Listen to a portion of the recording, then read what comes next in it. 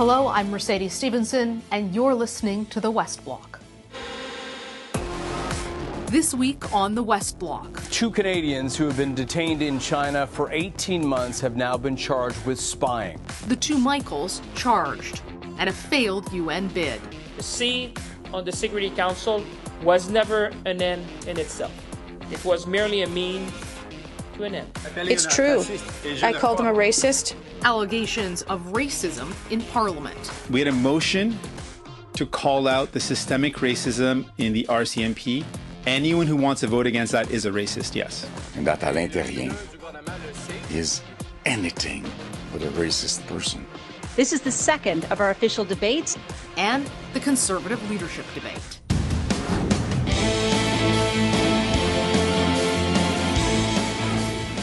We have continued to express our disappointment with the Chinese decision, with the Chinese detention of these 2 Canadians. We will continue to advocate for their release, for their return to Canada, while highlighting, of course, that we have an independent judicial system. That was the Prime Minister on the news late last week that 2 Canadians, Michael Spavor and Michael Korvig, being held in China, have now been charged with espionage, among other charges. Both men have been detained in China since December of 2018, and their arrests came after Huawei Executive Meng Wanzhou was arrested in Vancouver. Where does the relationship between the 2 countries stand, and when might we see some help for the 2 Michaels? Joining me now to discuss this is Canada's former ambassador to China, David Mulroney. How are you, Mr. Mulroney? Hi, Mercedes. How are you? Very well, thanks. Obviously, we're all thinking of the state that Michael Spavor and Michael Korvig must be in right now, how they must feel. What was your reaction to China finally laying charges after a year and a half? In a way, we saw this coming. This was inevitable because what China has been doing is a crude parody of the Canadian legal system. At every step in the Meng Wanzhou extradition process, China has followed it with a step of its own that's designed to prolong the detention of our 2 Canadians for at least as long as Ms. Meng is in her judicial process in Canada. So we had the ruling in Canada a couple of weeks ago on double criminality, and the fact that Ms. Meng lost that means that the case will go on at least until next spring. And so, as expected, the Chinese have now announced another step in their process, completely fake, completely spurious, which puts our 2 poor Canadians in the same kind of jeopardy they've been in for so many days, so many hundreds of days, for some time. So that with the charges, a process begins that could take up to a year or more. It'll take exactly as long as the Chinese Communist Party thinks it needs to take to send us a message and to put pressure on us.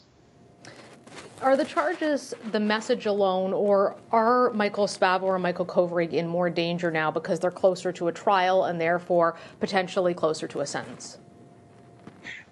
In one sense, yes, because technically the Chinese could say, well, we can't do anything now because we have rule of law and we've got to let the court decide. But the reality is that courts decide according to the party. And Michael Spavor and Michael Korvig will be held exactly as long as the party thinks they need to be held, regardless of the process. So in that sense, things have not changed.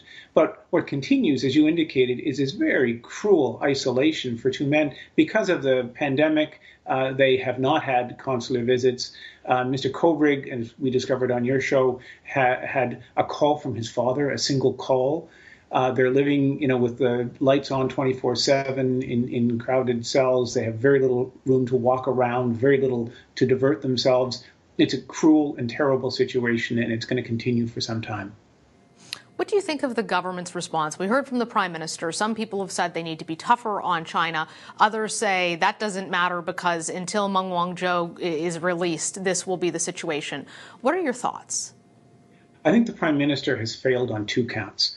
He's speaking to 2 audiences. One audience is China, and he needs to be franker and tougher and more honest because the Chinese are watching. If they determine that he will continue to be as friendly, as careful in his use of language as he has been, there's no cost to them. They know that they have him where they want him, and they'll continue to put pressure on us. The other message, though, is Canadians. Canadians need to hear that the Prime Minister is deeply concerned, that he's outraged about what's happening to our two Canadian citizens. One of the Canadian sub-audiences is, of course, the public service of Canada, the Foreign Service. When they hear the Prime Minister speaking like that, they get the message that it's kid gloves, that we don't want to rock the boat, that we don't want to change anything, that we're trying to get back to the status quo. So he needs to change his language, not in an unreasonable way or in a way that seeks to provoke the Chinese, but that one that is guided by facts and it expresses the concern that Canadians deeply feel. Do you think there's value in some kind of economic retaliation? I don't think retaliation in this sense works simply because the Chinese system is so different. They can take a lot more pain than we can. And what retaliation means is that some Canadian sectors will be targeted. And that's, we have a democracy and we have to care about all of our Canadian citizens. But there are some very real practical steps that we could and should be taking that we haven't, that have nothing to do with retaliation and everything to do with taking care of our Canadians. If we look at it now, we've had more than a year of detention, of this outrageous detention, yet we continue to pump trade missions and academic exchanges and cultural programs into China. If any other country had done this, we would have curtailed that. So the first thing we should be doing is cutting back on all of this government-sponsored or government-directed travel. We should be ensuring that Canadians hear loud and clear how dangerous China can be for them and how limited our options are. And we should be working with the like-minded to come up with a common travel advisory, common language that expresses the danger. I think the Australians who have experienced this would be interested in joining us. The Swedes are going through this.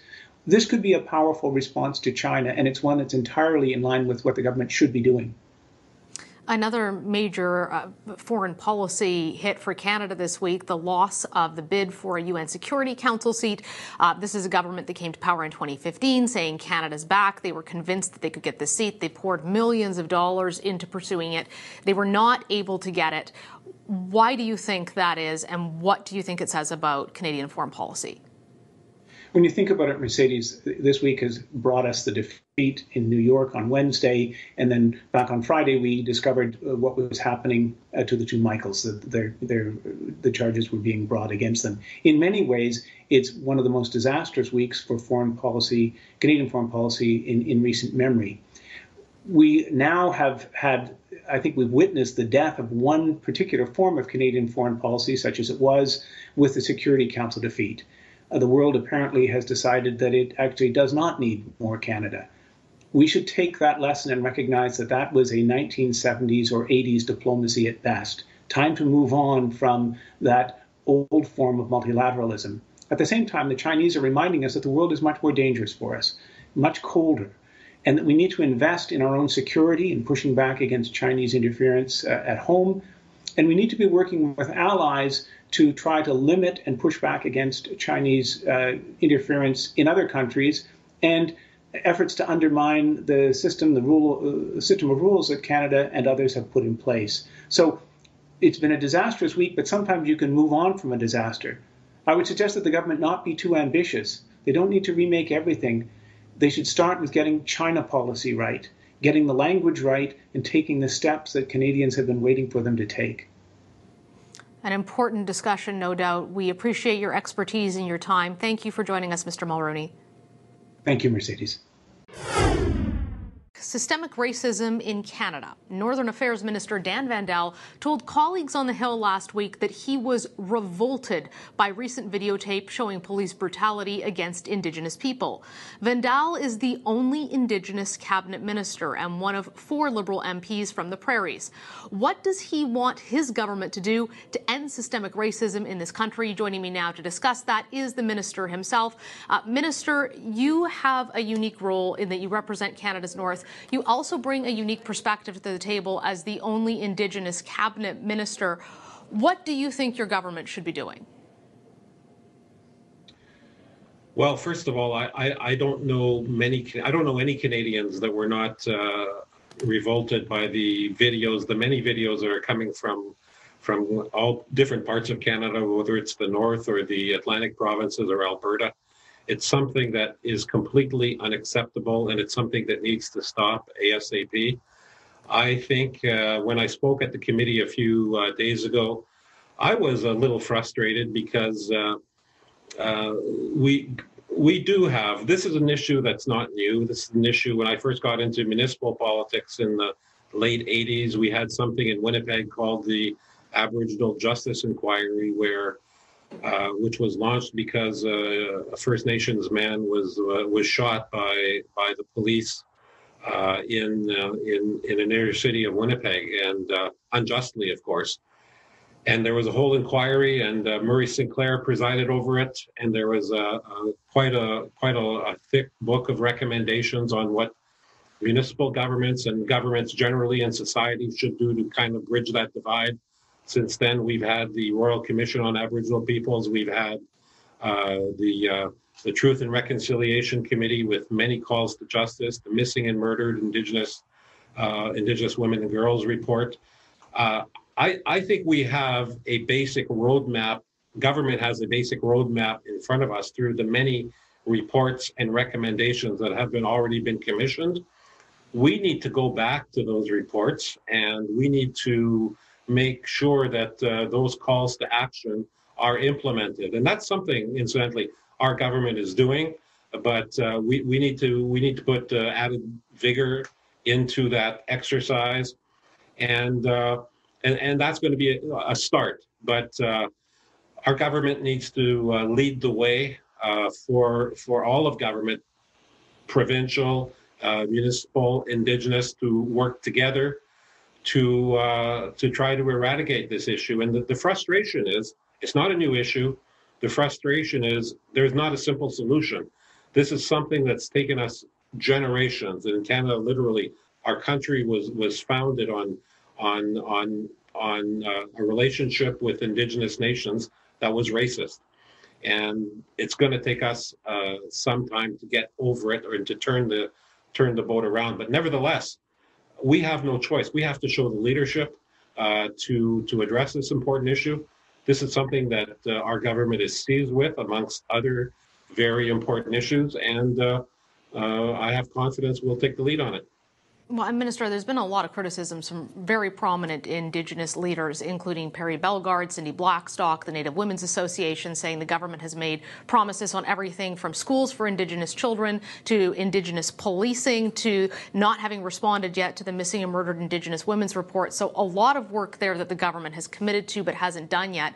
But I just want to turn our attention to Parliament Hill, because this week, as you know, Jagmeet Singh called the Bloc Quebecois House Leader a racist in the House over a motion he made with his hand when he turned down Mr. Singh's motion on the RCMP and on systemic racism in Canada that he wanted to have debated.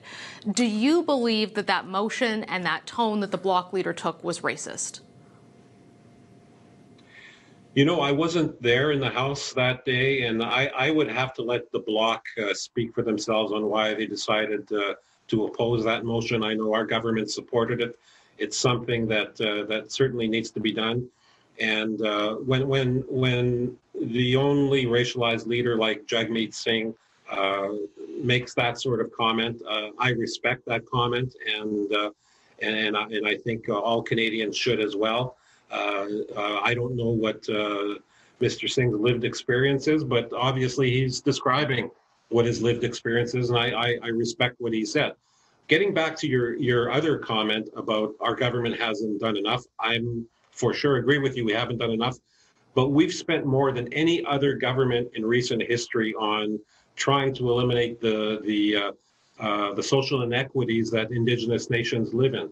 I know that we've spent $25 billion of new money on education, on justice, on health, but that's not enough. We have to continue that sort of investment in nations across the country for a prolonged period of time, and that's something that is a positive. It has to be done, but it has to continue, and that's only one piece of the puzzle.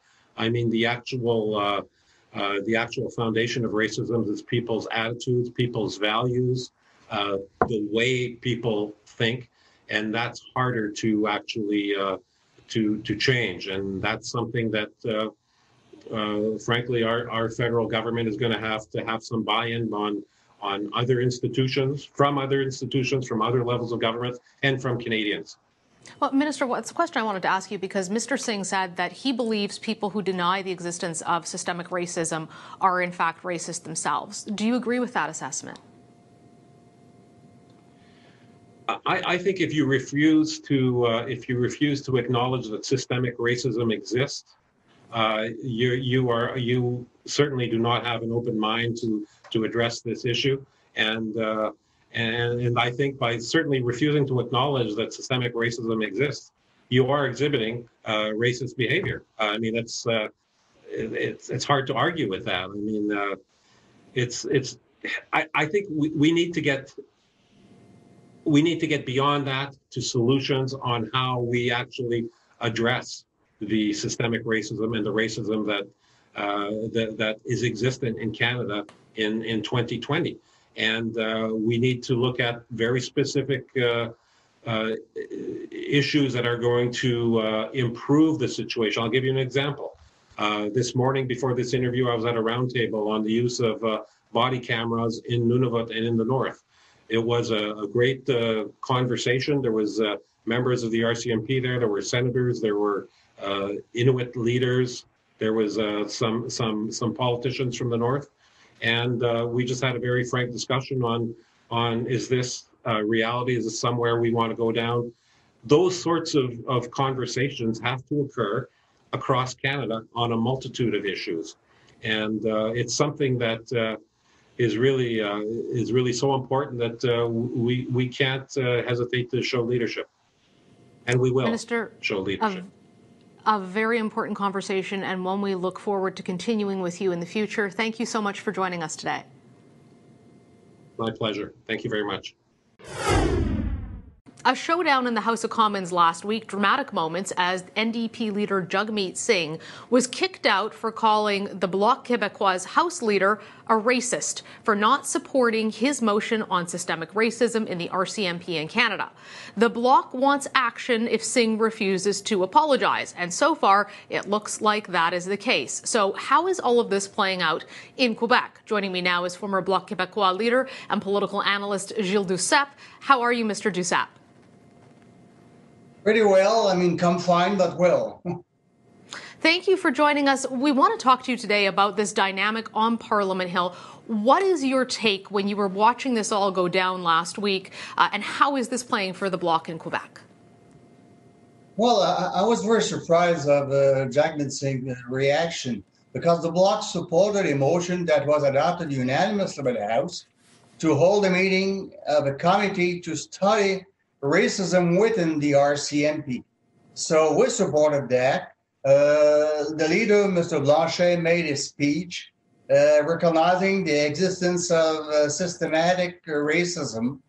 And the Bloc said we shouldn't adopt the new motion proposed by the NDP because that means coming to conclusion before hearing people next week in Ottawa, because witnesses will come in Ottawa to discuss the question of systematic racism in the RCMP. So that was the only reason. So I don't understand at all Jagmeet Singh calling the Terrien a racist.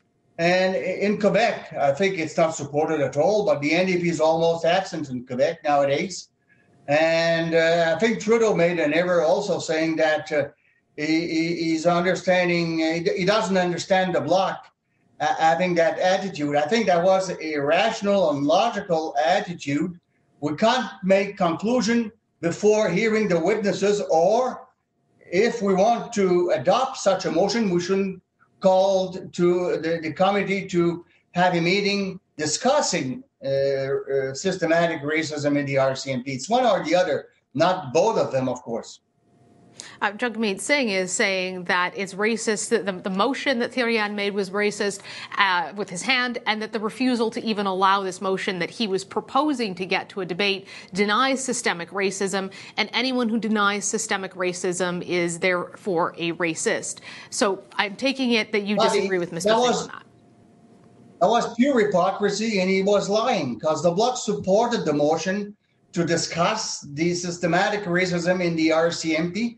And Blanchet made a speech saying that he recognized the existence of systematic racism. I think that the only thing he wanted to do was to get more support in the rest of Canada, knowing that he's losing to the Liberals, even in DC. So I think that was cheap politics from Jagmeet Singh. It won't help them in Quebec, not at all, and neither Trudeau, by the way.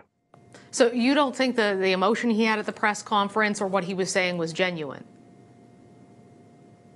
Well, I mean, I don't know if it was genuine or not, but it was plain stupid, that I'm sure. And when a party recognized the existence of systematic racism, seconded a motion to call a committee holding a meeting and hearing witnesses on systematic racism. I mean, and the leader of the party recognizing himself the existence of systematic racism, it was only a question of to be logical. I mean, if you ask a committee to study that question, calling witnesses and go to the conclusion before hearing the witnesses, it's not showing a deep respect for the witnesses that will come in Ottawa this summer. Premier Legault has also said he doesn't believe there is systemic racism in Quebec. Do you think that there is a problem with recognizing systemic racism in Quebec society? There's systematic racism all over in the world, including Canada.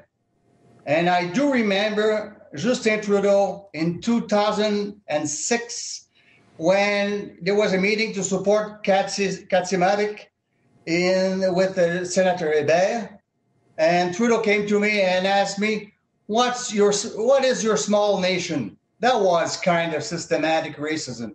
So there is systematic racism in Quebec, but we certainly not have to take lesson from the rest of Canada. I remember pronouncing a speech in Saskatoon University in Saskatoon in 1991.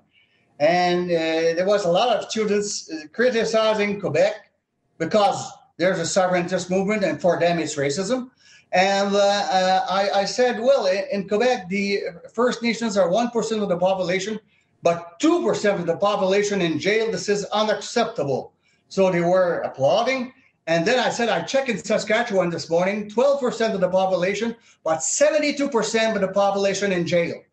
They all went back to their seats. I said, come on, there's no more questions? What's the problem?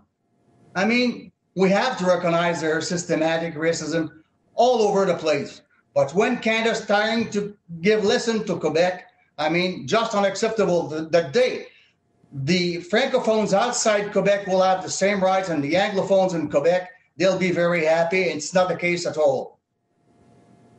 One last question I wanted to ask you, but on a different topic, Monsieur Duceppe. We saw the Conservative debate earlier this week, both in French and in English. One of the big discussions has been that the candidates are not that fluent in French.